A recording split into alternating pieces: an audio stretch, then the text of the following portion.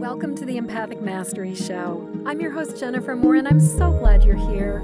This is a place where we talk about what it means to be highly sensitive and empathic, how this impacts all aspects of our lives, and we explore tools, resources, and solutions so we can shift from absorbing all the thoughts, feelings, and energy of the world around us to being beacons for calm, love, and healing. I'm so excited to have my friend Sharon Randall here today. Sharon is one of my Wellness Universe friends, and Sharon, like me, is a highly sensitive empathic person and has been on this journey for quite a while and has a lot of really amazing things to share. And one of the reasons I wanted to bring Sharon on today is that Sharon is somebody who comes from and has been working in the corporate world for a really long time. And I know that there are a lot of people who sometimes see like corporate and empath as sort of like oil and water, but I also know that there are tons of highly sensitive empathic people who are working in corporate, and this is something that we need to be talking about because we're everywhere. So Sharon, thank you so much for being here. I'm so glad you're here. Thank you so much for having me. I really appreciate this opportunity to share my empathic story. Do you want to just tell us a little bit more about yourself, who you are, what you do?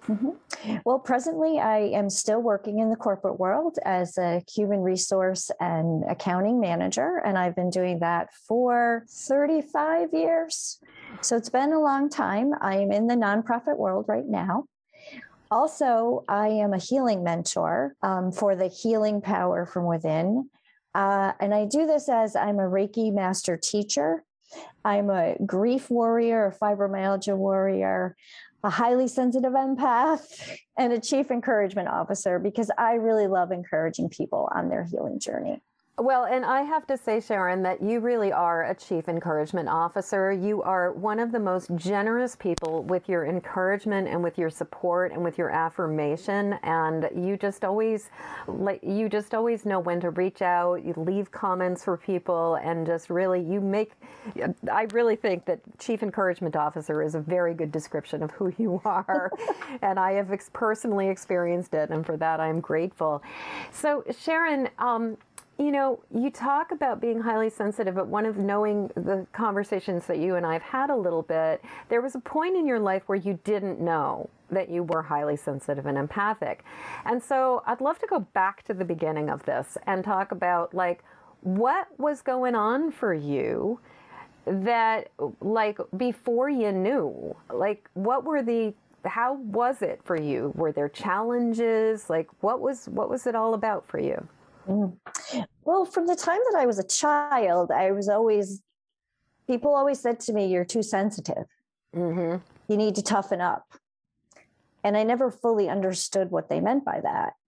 And I experienced bullying for my sensitivity from a teacher, no less. Oh my goodness. Yes. So that was disempowering. And gratefully, I had a mom who really understood me, and she didn't allow anybody to like trample all over me, so, but I was so afraid of this woman.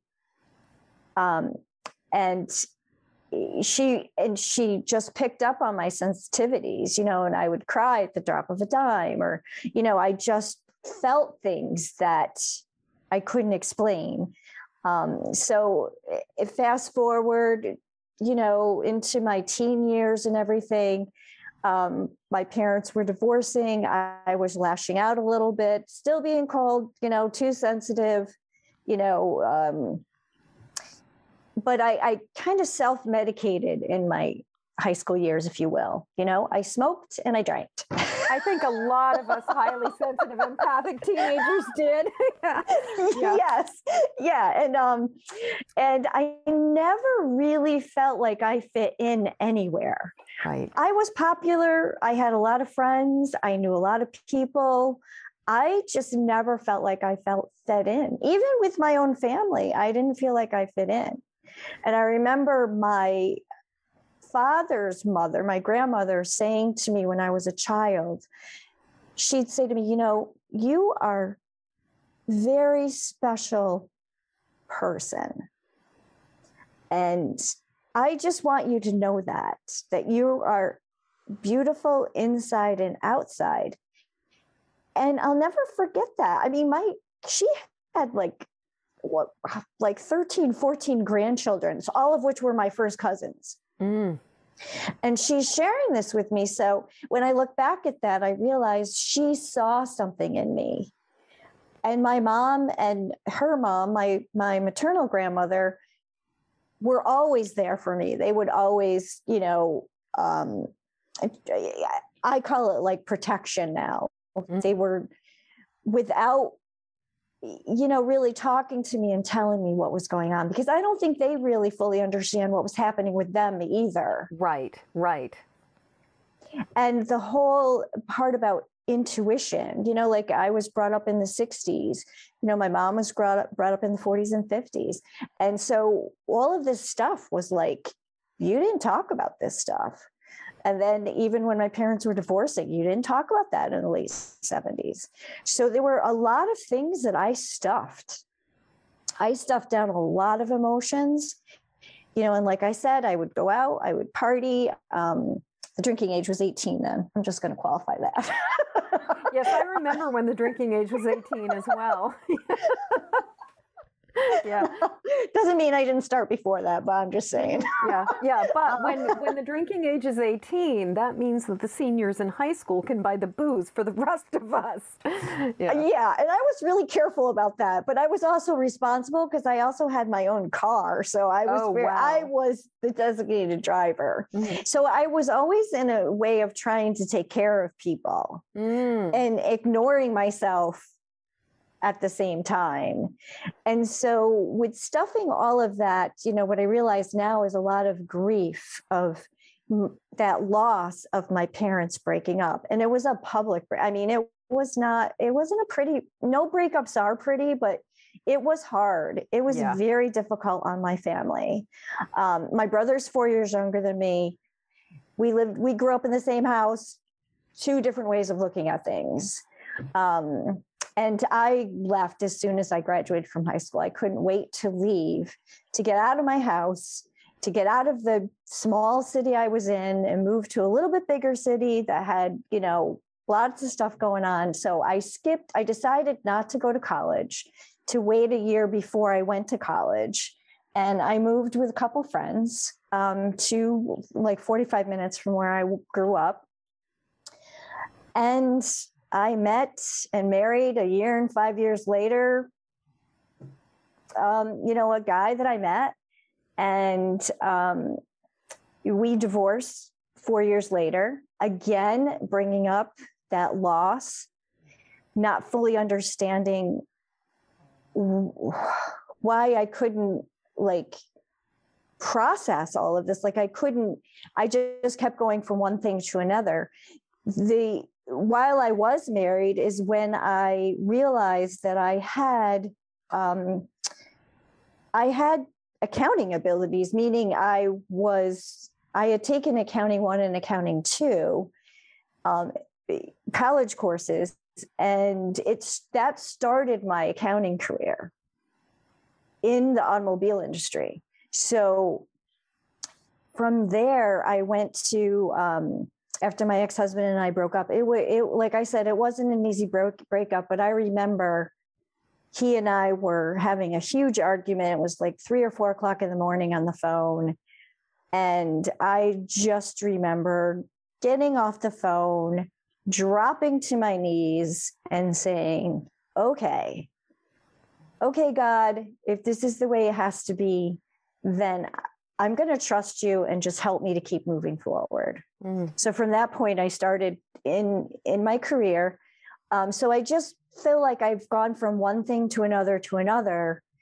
And then shortly after that, a few years later, while I was in the automobile industry as the accounting person, I burnt out fairly quickly from a job that I really liked. I mean, I had an accounting staff of 10 people.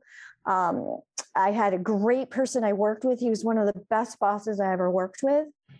And I realized that I still never processed any of that, any of that change, any of that loss, I just kept going from one thing to another to another. Right. It's like an addict who doesn't know what to do.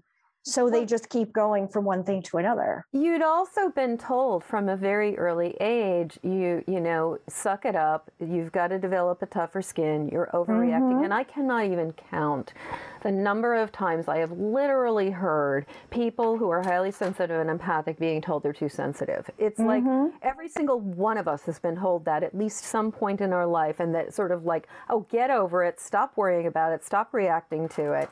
So it also makes sense to me that if you didn't have anybody other than your mother and grandmother validating that your experience was legitimate and real, that of course you're just going to go through the motions and go from one thing to the next, because you're not even being validated for feeling these feelings. Why wouldn't you just go through the motions?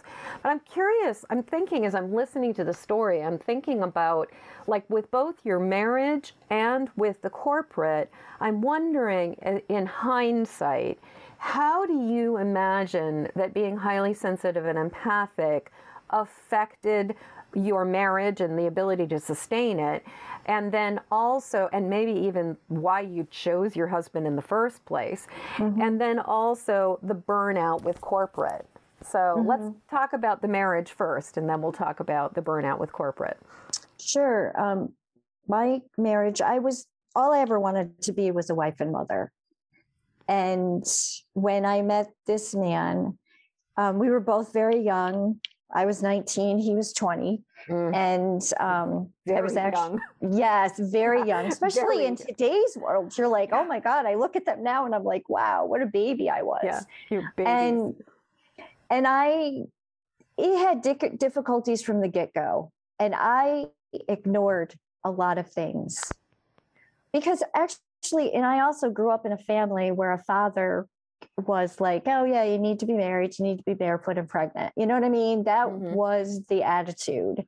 You know, and he was a very loving dad. I don't want to take that away from him, but that was, you know, the way he thought. So it was perfectly acceptable to them that I would want to get married at 19. And I think that for me, because I had so much unprocessed, I just wanted to live that happily ever after life. That's what I wanted. And when I look back now, I'm digressing, but one thing is the morning of my wedding, I was staying at my aunt's house with my mom. And my mom came to me first thing in the morning. I had just woken up. And she looked at me and she goes, "Are you sure you want to do this?" Oh my goodness. I said, "Mom, it's my wedding day." And then she goes, "Would you like to take something for your nerves?" And I'm like, no.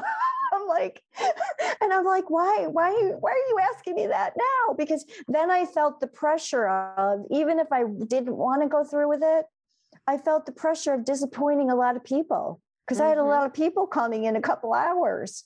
So did you have any second thoughts or any doubts? I did. Okay. Actually, I tried to break up with him probably like a month before our wedding.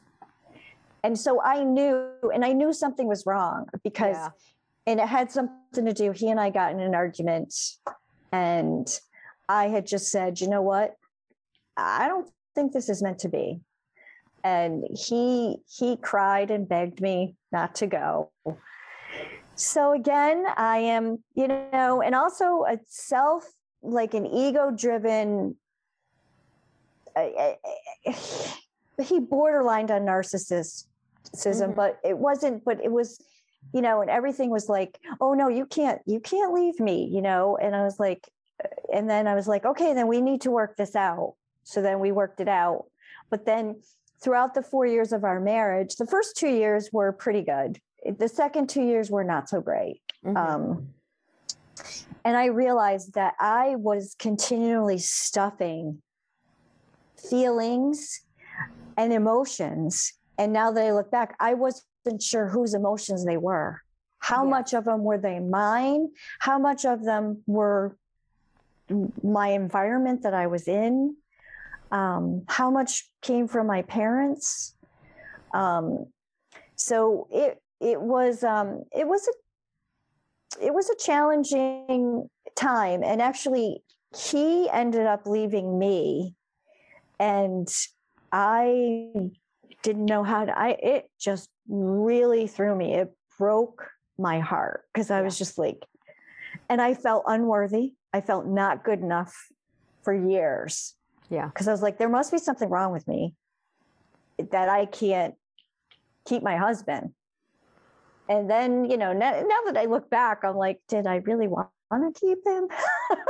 No. Well, and in hindsight, I look at some of the failed relationships from that point in my late teens and early 20s and even into my early 30s. And I'm so grateful that none of them worked out, because I was making choices as a semi-conscious empath who was a people pleaser and really I was attracted to the projects. I was attracted to the sick puppies, and I really if somebody like when you said that he got all weepy and teary and cried before, and that's what won you over. It's like, how many of us who are highly sensitive and empathic override our own intuition because that emotional appeal, that's there. And it's like, as soon as somebody starts expressing or the waterworks turn on, we're just like, oh, how can I help you? How can I make this better? It just fulfills that sense of purpose, I think. So. Yes, it does. Yeah. Yeah. So what about, so it really sounds like what I'm hearing in regards to the marriage is that, one, that you were really young and that you really had this incredible desire, but also that there was a lot of unprocessed emotions.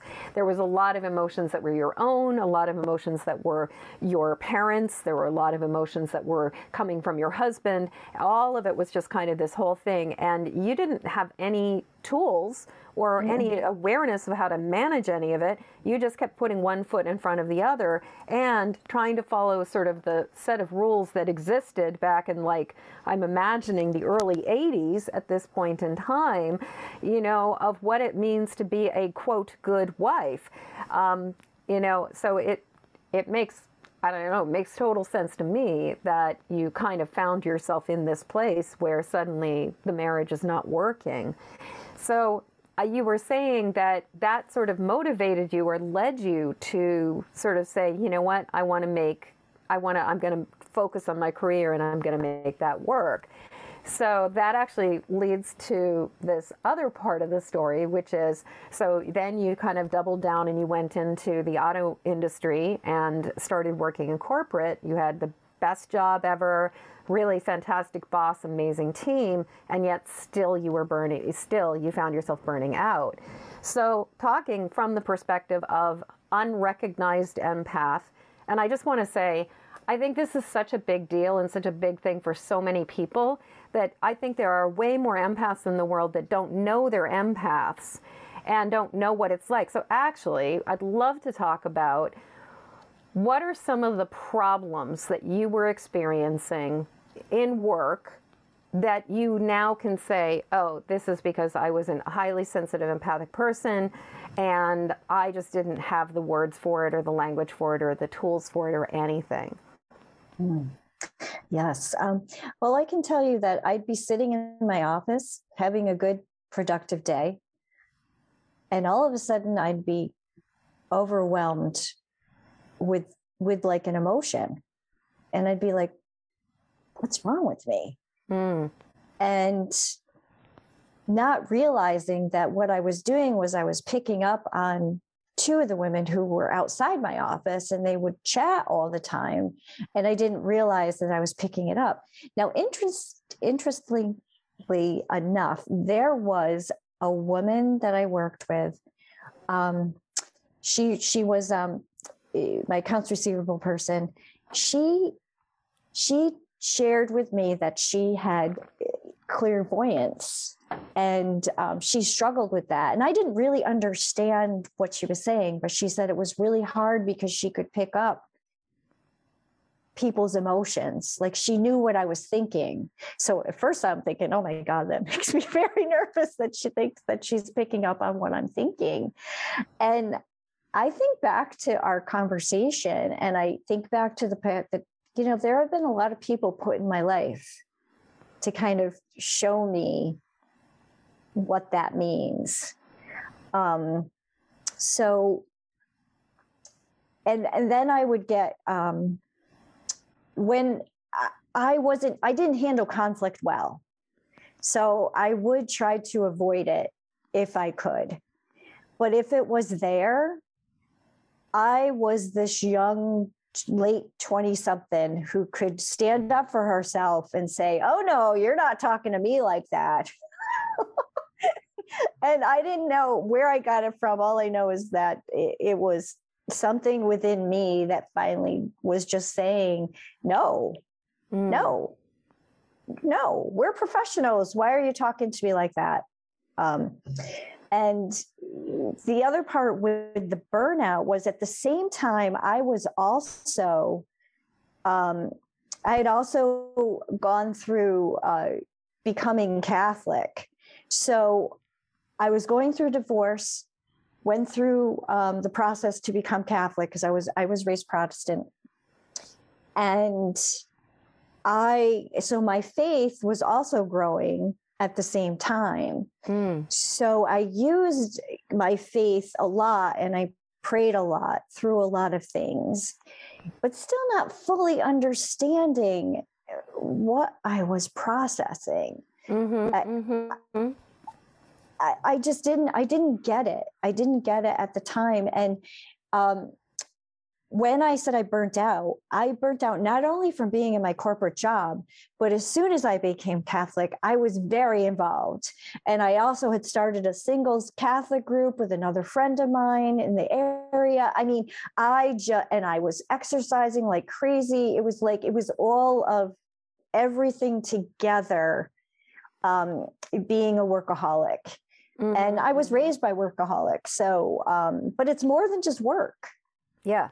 Well, it's also that thing of when you don't have validation for the fact that you're picking up thoughts, feelings, and energy from the world around you, and you're being told, develop a tougher skin, suck it up, buttercup, just keep moving. You know, it's like, pay no attention to the man behind the curtain, just keep moving, there's nothing to see here. It makes total sense that, especially if you have family members, you know, like you're not the first one like this, that you come from other people, that busyness is a way to manage this when there's nothing else. I mean, I know empaths who are like perpetual knitters, because just having something to kind of keep that energy going so that it's kind of channeled. So it makes complete sense that with the unprocessed grief, with the unprocessed emotions, with all of the things that were going on, that you just were filling your time with everything you could possibly fill it with. It makes complete sense to me.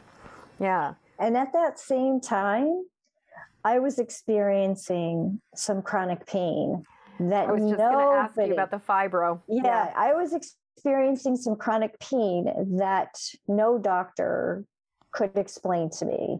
Actually, the one doctor that I had that I was going to, he told me to go see a psychiatrist. Now, interestingly enough, my mom and my grandma both suffered from chronic pain as well.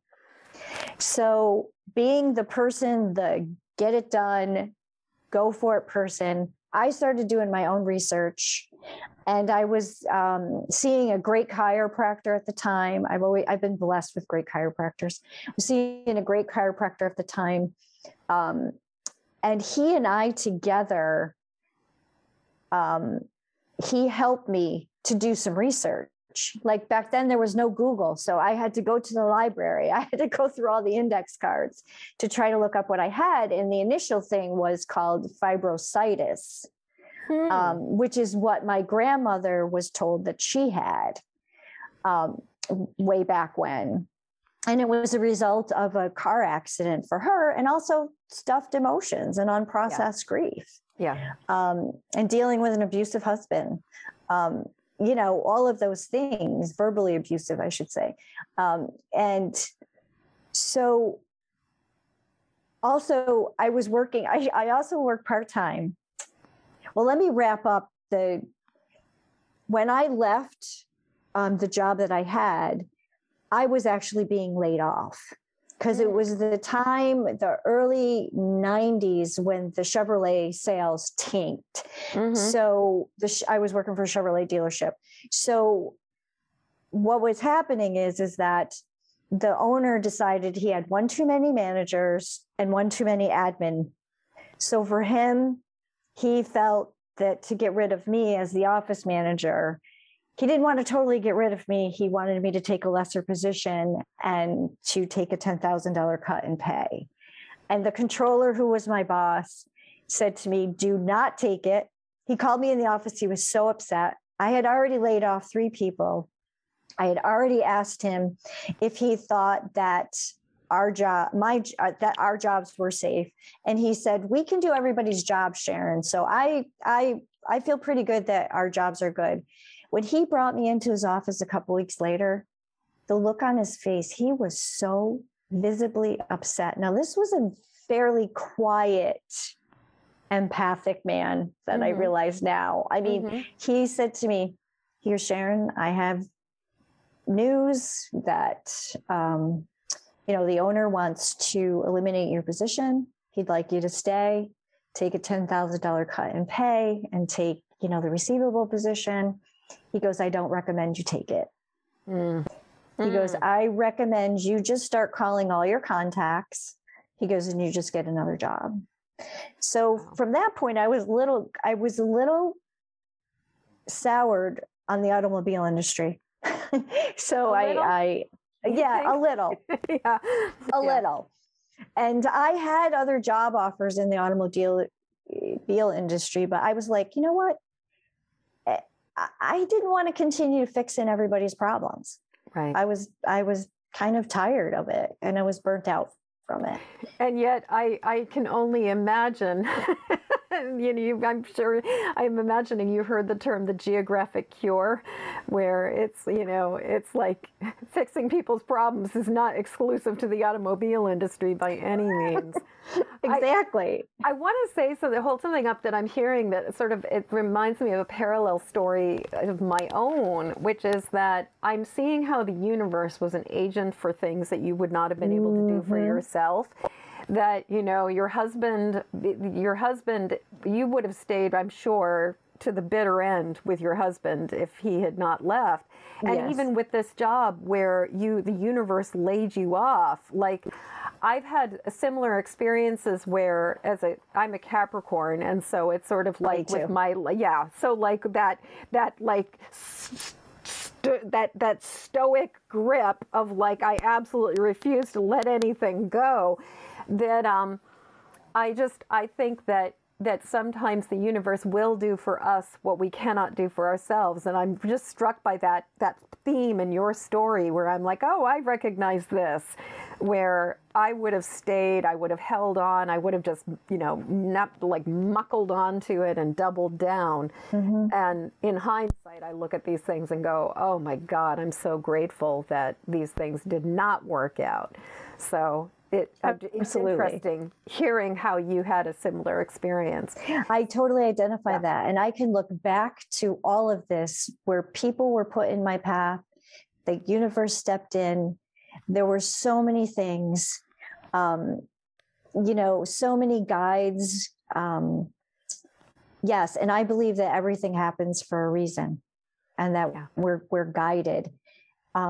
When I was dealing with the chronic pain and no one could tell me what it was, I was also working part-time in a bookstore. It was a self-improvement bookstore. The owner of it was an entrepreneur. It was, like in the 80s, but I mean, that was a new thing, late 80s, early 90s, and he wanted to go and do the circuit, the motivational speaker circuit. He wrote a book.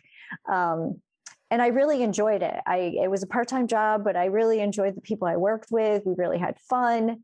And I remember a customer coming in, and I remember chatting with her, and we just kind of hit it off. And she was describing some chronic pain that she had. And I said, oh, now this was after I had done a lot of research. And she said, and I said, oh my gosh, you're describing what I have. She reached into her pocketbook and she hands me this pamphlet from the Arthritis Foundation that says fibromyalgia. Oh. And I get chills now thinking about it. Yeah. I read quickly through it and I was like, oh my gosh, that's it. That's what I have. So that brought me on a whole different self-care journey. So and like you said, there's so many things that come together and there's reasons for everything. And it's what we do with that. Like we could stay stuck and say, oh my God, my husband left me. I'm never going to be worthy. I'm never going to like make it. I'm never going to find another man, you know, blah, blah, blah. But it really is about, I give myself credit for that. And I think it's because of the women in my family that I've seen them just get up and just keep moving forward.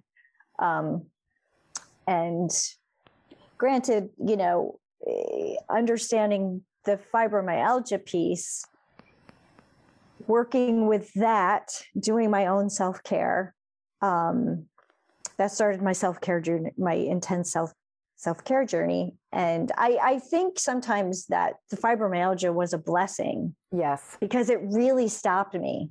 Yes. Yes. Yes. It helped me to like really understand the workaholism, I'm still not connecting that I knew that I had empathy because I was able to understand people, but still not connecting being a highly sensitive person and being empathic. I still wasn't connecting it. And I didn't connect it until 5 years ago. And I will tell you that from... So just thinking about the math, sorry, I just for jumping in here, but just thinking about the math, 5 years ago, we're talking about you started, so you worked in, you know, from the 80s to the 90s, you were working in the automobile industry, working in corporate and dealing with chronic pain and dealing with like a level of like stress and busyness that kept you going. And then you got laid off, and I'm imagining sort of, you know, and ended up kind of going into like you were working at the bookstore. It doesn't necessarily, those details, but we're talking 90s to 2017. So what are like 23 years or something of time between, or at least 20 years of time between when you, that you just like limped along, that you were just like dealing. I can't even imagine, Sharon. Yeah. And it was, when I look back to all of that, and I do believe it was my faith. It was my faith that kept me strong. I had prayed from the time that I converted for the strength, courage, and wisdom to live my life the best I can according to God's will, just so that I could learn to take it one day at a time. So I give my faith a lot of credit for getting me through all of that time. And in between there, I'd have relationships here and there, most of which, you know, now I realize, and several years ago, were a lot of narcissistic men. And in my 50s, I decided that was my last one. Go you.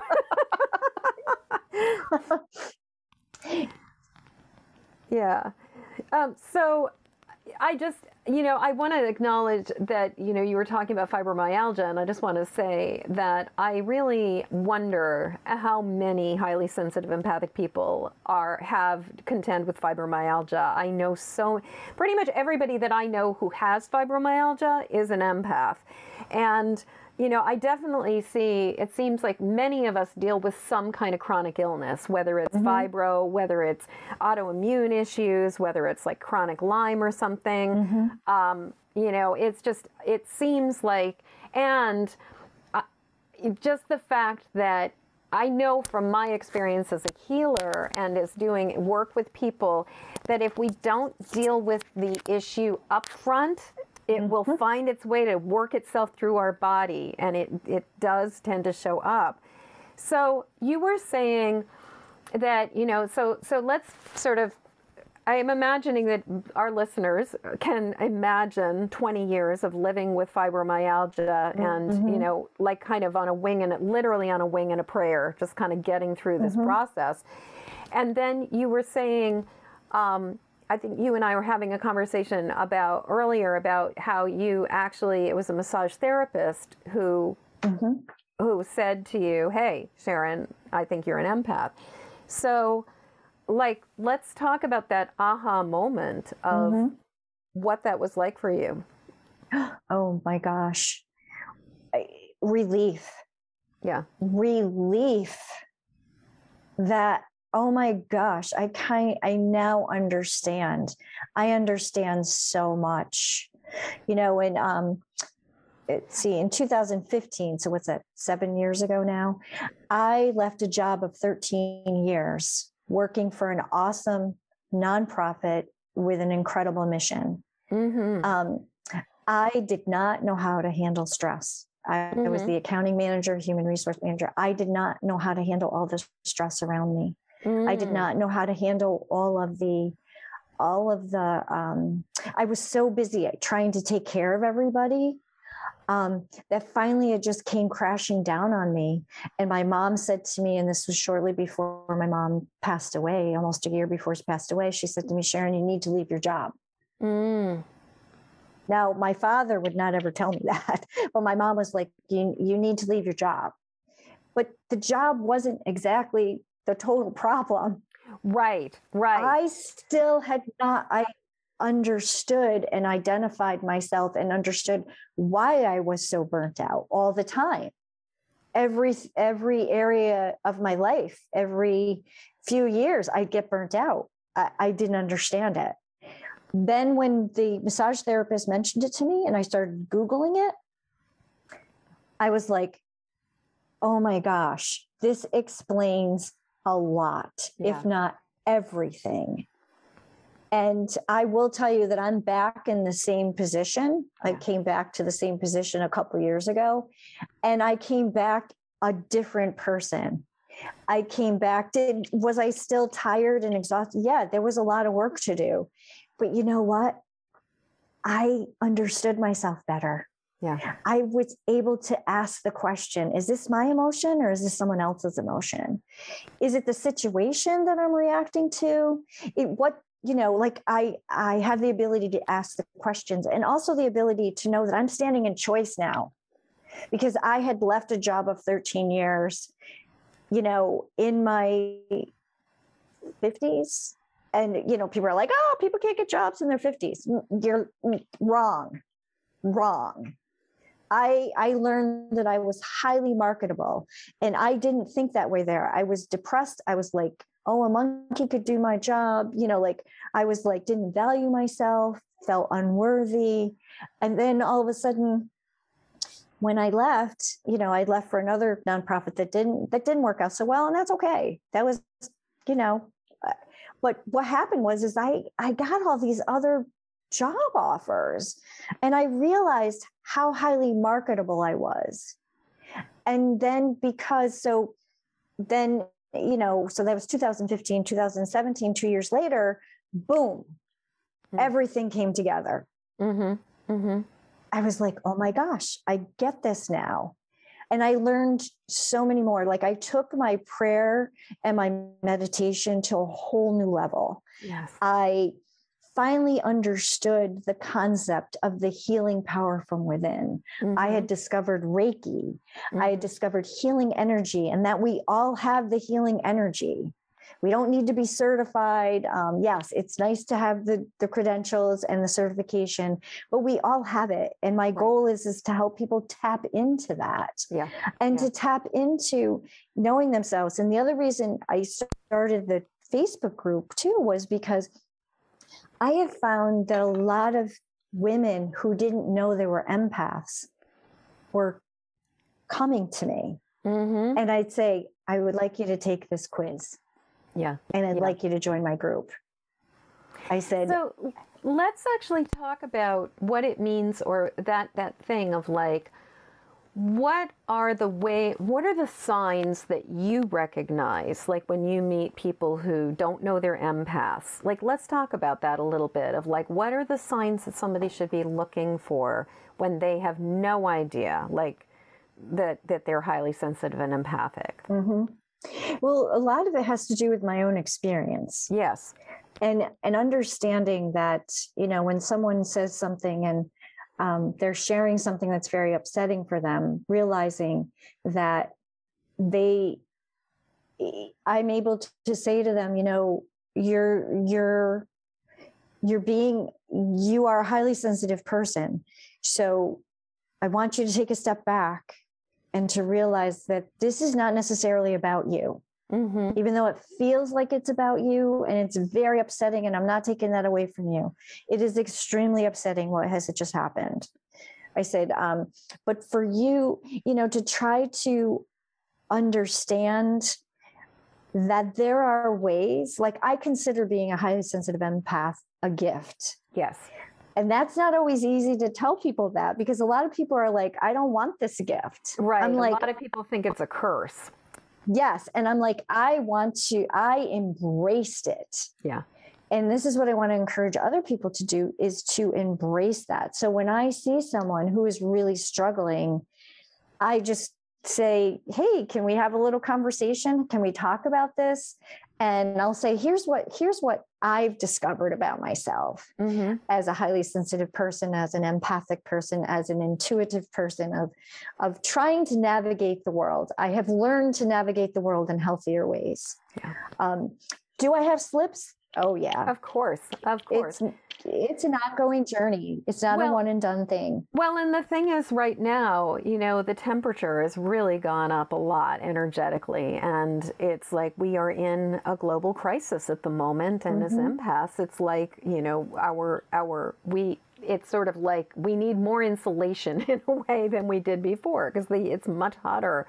You know, you said something that I wanted to circle back around about, because I think it's a really important thing, which has to do with empaths avoiding things, and kind of the whole, like, when your mom is like, you got to get rid of that job. I think what I've seen for so many of us when we're in that first stage of recognizing that there's external things causing our stress, instead of looking at how do we readjust ourselves, a lot of times what I see us doing, or many of us have done, is we exit everything. We remove ourselves from things. We quit the job. We stop eating all the food. We eliminate the household cleaning products. We do all of these things. And I'm not saying use Febreze or whatever, you know. Right. I get it. But like I see this happening for so many of us, is that we just keep on peeling away and isolating. And I've seen empaths who get really, really, really like in a boy in the plastic bubble, because it keeps on coming. And I was thinking, the challenge with this is that when you quit the job, and you said it, it's like, I knew, like, this was not about the job. Like, yeah, the job was the external problem, but the solution was not there. And so I really wanted to draw that out, because I was just thinking about how incredibly hard it is at that stage in the sort of, we know something's going on and we know there's a connection to the outside world about it, but we don't necessarily know the inner solutions yet. Yeah. Yes. And I so agree with everything that you just said, because we're in a society where it's like, okay, that's not working. Let's just move on to something else. Move along. Yeah. And instead of looking internally and being mindful, and I can also tell you that I want to share this. I want to get this out. The fibromyalgia is a lot better for me since I have been navigating the world in a lot healthier ways. But I know my stress levels. I have a great primary care doctor, and I may call her once a year and I said, this is talk me down time, because I'll get like super stressed and I'd be like, okay, help me, because also too is okay, you got to add in a pandemic to all of this too, but Right. It's also been a constant change. I've been in a constant change for a few years, and not being able to process those changes. And that also adds to the chronic dis-ease in your body. Mm-hmm. And that's the other thing that I notice in people, like people with fibromyalgia, because I created another group, specifically for people with fibromyalgia. And then I changed the group's name to the healing power from within, because of helping people to understand that this is where it has to start. It has to start from within us. And yeah, I was doing, I was doing as much self-care as I knew how to do. Right. But then once I understood what being an empath and a highly sensitive person is, and not damning that and saying, I'm going to change that, I embraced it. And I'm like, this is who I am. And it just felt better. And also, I also became a hospice volunteer. So I'm a trained hospice person. So I learned a lot about the grief and loss. I also did a stint as a youth minister as well. And I worked with teens and families. So I was able to help other people work through a lot of grief and loss. So that allowed things to open up for me. And even just recently, about a year ago, I realized that I still had some unprocessed grief that I had not, and I worked with a grief coach, and who was also a corporate coach, which was a bonus for me. It just, having the combination of both. And I was struggling a lot again with work and with stress. Having that combination and having someone like that to talk to, and learning strategies, and also learning about standing in choice, and also knowing and disowning the fact that not every situation is about me.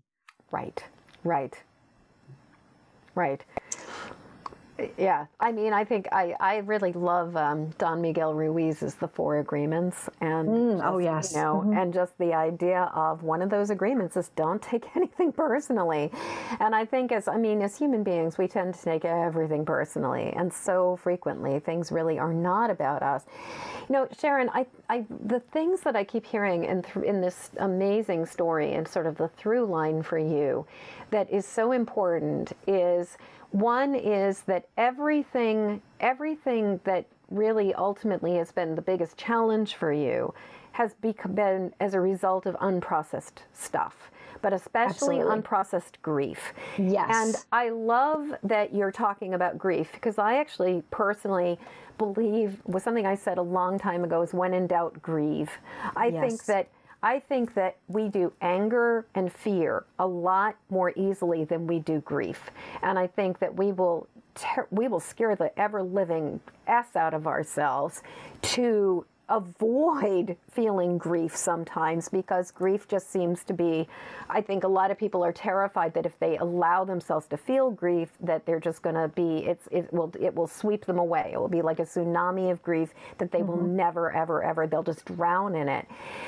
And yet it seems so incredibly, and yet what you're saying, I agree with completely. And so I just keep hearing you talking about like all of these, the realization that again and again and again, that just trying to put your one foot forward and just keep trying to just keep on keeping on was not working. And that the only way through was to lean in and process and accept.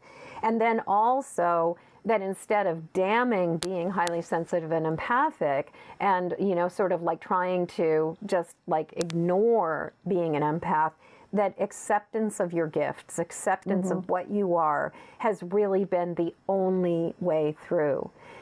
and what I'm really hearing you say is it has been absolutely life-changing for you, that you're not experiencing the same amount of pain that you experienced before. I'm imagining you're a lot happier at this point in time. Yes. I'm a lot more content than I've ever been in my life. Yeah. Which is and so also awesome. Also finding my soul tribe a year ago has been huge. Yes. You know, meeting people like yourself within the wellness universe was an answer to prayer. It kind of it just brought it all together, and this past year has been a real growing experience for me to really and also I've been on a grief awareness journey too. Like that's my big thing. And also, especially grief in the workplace. I mean, it's like, okay, you get 3 days off and then you get back to work and you do this and you do that. Well, you know what? Grief doesn't work that way.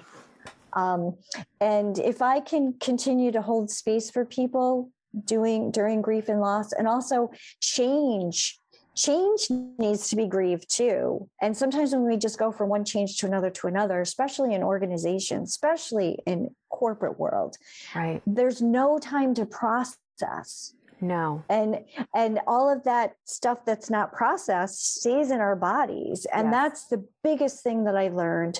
And that's what I've always believed about fibromyalgia, was that it was stuffed emotions. I didn't connect that it was unprocessed grief until I lost my parents in 2015 within 7 months of each other. That's 7 months. That plummeted me. And I left 2 jobs. I left 2 jobs and then lost my parents, and it plummeted me into, it's like my doctor said to me, Sharon, you need to rest. You need to relax. You need to heal. You need to not work for a while.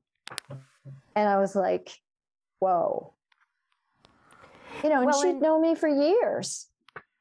Within the corporate world, you know, the thing is, as you're talking, I'm thinking about like all of the griefs that are sort of hidden, things like miscarriages or the breakup of, you know, if somebody's, for example, in a polyamorous relationship and somebody has, you know, like that's one of the most like that's I've known people where it's like, if you have a primary partner and that relationship is staying, the idea that, you know, you could be grieving the loss of another or of a friendship. There are so many kinds of relationships that end that we don't get to grieve about because they're not the sanctioned ones. And then even within the context of a bereavement and death, the idea, like I cannot count the number of widows and widowers who I have spoken to over the years who hit the year mark, and then everybody's like, oh, you should be done with this by now. You should be fine by now. You should be over it. And I just, you know, as you were saying, and then the whole thing within the business world and the work world of compartmentalize, you know, like there's no space for emotions in business. You know, it's like, this is business. We need to get on with it. And yet what you're saying is, it's like we are human beings. We are bodies processing things. We are emotional bodies. Yes. And it's like you can't just show up 9 to 5 and put everything away when you are heartbroken. And just so I love the fact that it sounds like you are being called to really look at and maybe really restructure the whole relationship to bereavement and grief within the workplace. Like, I mean, I'm getting chills just thinking about that because it's so, I mean, it's such an incredible, what an incredibly important thing. So absolutely. Important. And the grief coach that I work with, that's what she focuses on, is grief in the workplace. And that's her, you know, she wants grief awareness in the workplace. And she's incredible. She was an incredible coach for me. And I took one of her workshops. That's what I did. I took one of her LinkedIn workshops, and I immediately messaged her. I was like, oh my gosh, thank you for sharing this. It was like grieving in the workplace. You know, how do you handle somebody who's grieving? And I was like, oh my gosh. And the other thing that we're grieving, and you've mentioned it a few times. I mean, we're living in a time right now with all of this COVID. There's so much loss. There's so much change. So much loss. And there's so much out of control, out of our control, that it's difficult to process it all. And if you say to somebody, like the average person, like even in my family, if I say to them, you know, maybe you should just take a few days off to relax. Nope, I'm fine. Yeah. I'm fine. Going to keep going. No, I got a lot of work to do. And if I don't do it, nobody's going to do it for me. I'm like, well, guess what? That work is going to be there for you if you take a day off or you don't take a day off. Right. You know, like I just took an extended time off so that I could just regroup. You know, it's about 10 days off. And I'm like, I really needed this time. And this is what I've learned about myself as a highly sensitive empath and dealing with something that's chronic, is that I need these times. I mean, before my doctor, years back, my doctor used to have to put me out a week on bed rest just to get me through. And that's all I could do is work. And I'm tired of just working and not having the energy to do anything else but work. So I'm also learning more about that too, is how can I have more energy outside of work? And I have actually discovered that through Reiki, being a Reiki master teacher, being a healing mentor, discovering the wellness universe. So I feel like everything is moving, is moving in a really awesome direction for me right now. And it feels good. It feels good to be in that place. I am so glad. And Sharon, it's in hearing your story and just the through line of all of it, I love how willing you've been to look at the journey, to not flinch or look away from the pain, and just how so much of coming to know yourself has really, ignited the healing power within you and really given you the ability to just to be a voice in this world for reason, and also a champion for the empaths in the corporate world, because I'm just really it's like, what if the corporate world could be a completely different place? What if it could be a place where people get to be human and people get to get support? The other thing I wanted to be sure to just draw out is something that you've talked about a lot.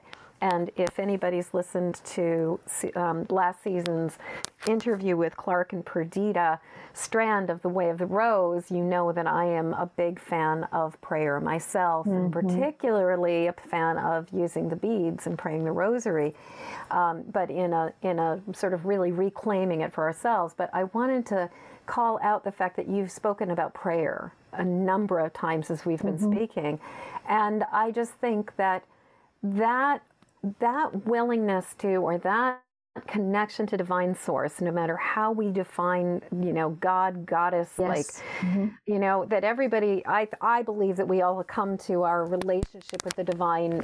It's very deeply personal, but I really love how you've been that's sort of the thing I kept hearing too, is like, you've prayed for guidance through this entire journey. And something that really reminds me of my own experience too is that the divine timeline has been its timeline, not yours. And that there's been a lot of you spent 20 years in prayer waiting for guidance. And then one day, I'm getting chills and tears are in my eyes. Because it's like you spent 20 years in prayer asking for answers. And then one day in 2017, the answer came and you were ready for it.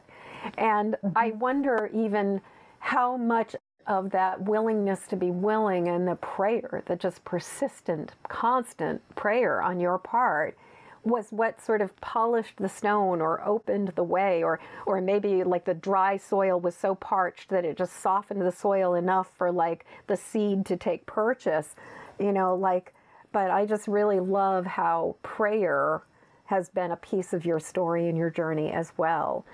Oh, absolutely. Yeah. I couldn't have done any of this. And I always say I don't understand how people can do without prayer. Yeah. And actually, I did leave organized religion a few years ago, but my faith and my prayer life has grown by leaps and bounds. Yes. Because what you do is you see it on a different level, and you see it without constraints, and you see, and it gives a whole new meaning. For me, it gave a whole new meaning to Jesus dying on that cross for me. Yes. Because by that act is what makes us worthy to be loved and to be honored. So, and to heal, honestly, to understand that abundance that God wants us to have in our life.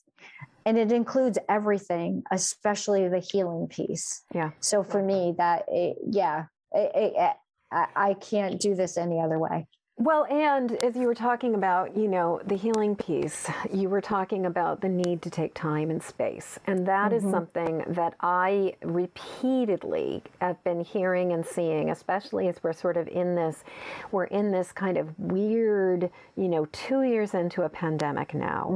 And there was that period in January where everybody was getting COVID, and a number of people that you and I both know were sick with COVID. And it was striking to me how I kept getting this information and sort of this download of like, we are being asked by the universe to have a hard stop right now. Like in order for us to truly, deeply reboot our systems, to upgrade the systems, and for us to truly, deeply heal, we have to come to a hard stop. And it's so striking, you were talking about family members who are just like, oh, I'm fine. I've got work to do. If I don't do it, it's not going to get done. And you're like, it's going to be there tomorrow. You might as well take the time off. I also personally sometimes ask myself the question, if I, when I'm lying on my deathbed, am I really going to care that I, sent that extra email out? Like, does it matter? Does that extra meme on social media matter? There are things where it's like really just not that important. But it's striking to me the fight that we as a species are having right now about the following basically what feels like the universe's divine instructions, which is slow down, people, stop, pause, rest, heal, and we can't, something I've been hearing lately is, it's like you can't heal a burn in the middle of a burning building. It's like we have to be out of the fire. We have to be out of the intensity in order for the healing to truly happen. And yet this is also so deeply about trusting that that God, Goddess, divine source has a plan for us that does not necessarily mean that we're just going to be left high and dry. And that's scary because we've been so, there's a saying, self-will run riot. As human beings, we have been just like self-will run riot for a long time. And we've just been running around kind of on our own battery packs for quite a while. So I think that trusting is such a process. And yet I'm hearing, or have been hearing in your story also, just this deep sense of acceptance, of trust, of faith, of willingness to follow things and to take space and time for yourself and to honor your inner rhythms and your needs in a way that you did not before. Absolutely. Yeah. You're right on target. Yeah. I encourage other people to do the same. I encourage people I work with, maybe you need to take a little time. Maybe, oh no, I can't take it. Oh, you know what? And I also come from a point of view, like if something were to happen to us, somebody else would have to come in and do our job. Exactly. And also, I'm also a big person on also cross training, because I think we can't live in that bubble. And I've always been that way, even from the time I was a manager in the car dealerships. I cross-trained everybody, because, we need, and even if we look at this from a society point of view, we all need to jump in at some point and support one another and help one another. And how can we do that? And what's the best way to do that?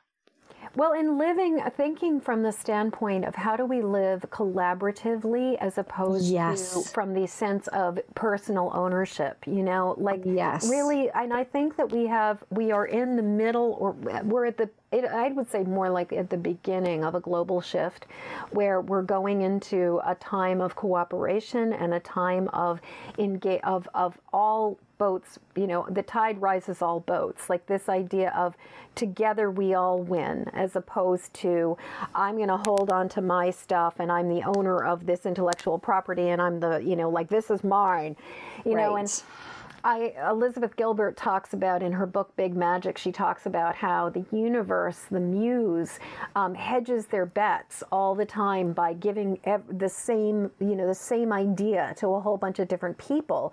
And I think that it's this idea of like, what's more important is the nurturing of the whole and letting the whole thrive, as opposed to necessarily getting to claim ownership or be like, I'm the one special person who has this one special skill that's going to die off with me. So, yeah. And I also love what people say when they say that if we can heal ourselves, we're also contributing to healing the planet, to healing those around us and in the world. And to me, that is the most empowering thing, to be able to stand in choice and to be empowered in that way is really incredible. Absolutely. Absolutely. Sharon, this has been such a rich conversation. It has been so yummy. And so before we wrap up completely, I was thinking, if you had like one word of advice, or actually let's go with two things. One, so if you had a word of advice for for the person who is struggling, or if something to tell somebody who doesn't know they're an empath, what would you say to them? And then the second question is basically what's the most important tool or the most important thing that you can offer to your brother and sister empaths, your fellow empaths? To the first question, I would say empowerment. Take your power back. Because once you identify that you've given away your power, when you take it back, you're standing in choice and you're empowered and you're going to feel different, and you're going to feel so much better. The second question is, I just want to continue to encourage people on their healing from within journey. And that includes mostly processing grief and loss and understanding what that is in their life, and taking and embracing who they discover themselves to be, because it's who God created us to be. Yeah. And who are we to say, no, I'm not that person. Well, God created each one of us uniquely, and we all are here to serve a purpose, and we're all here to serve for the highest good. Yes. I just want to unpack process grief just a little bit more. And I want to say, if there was sort of a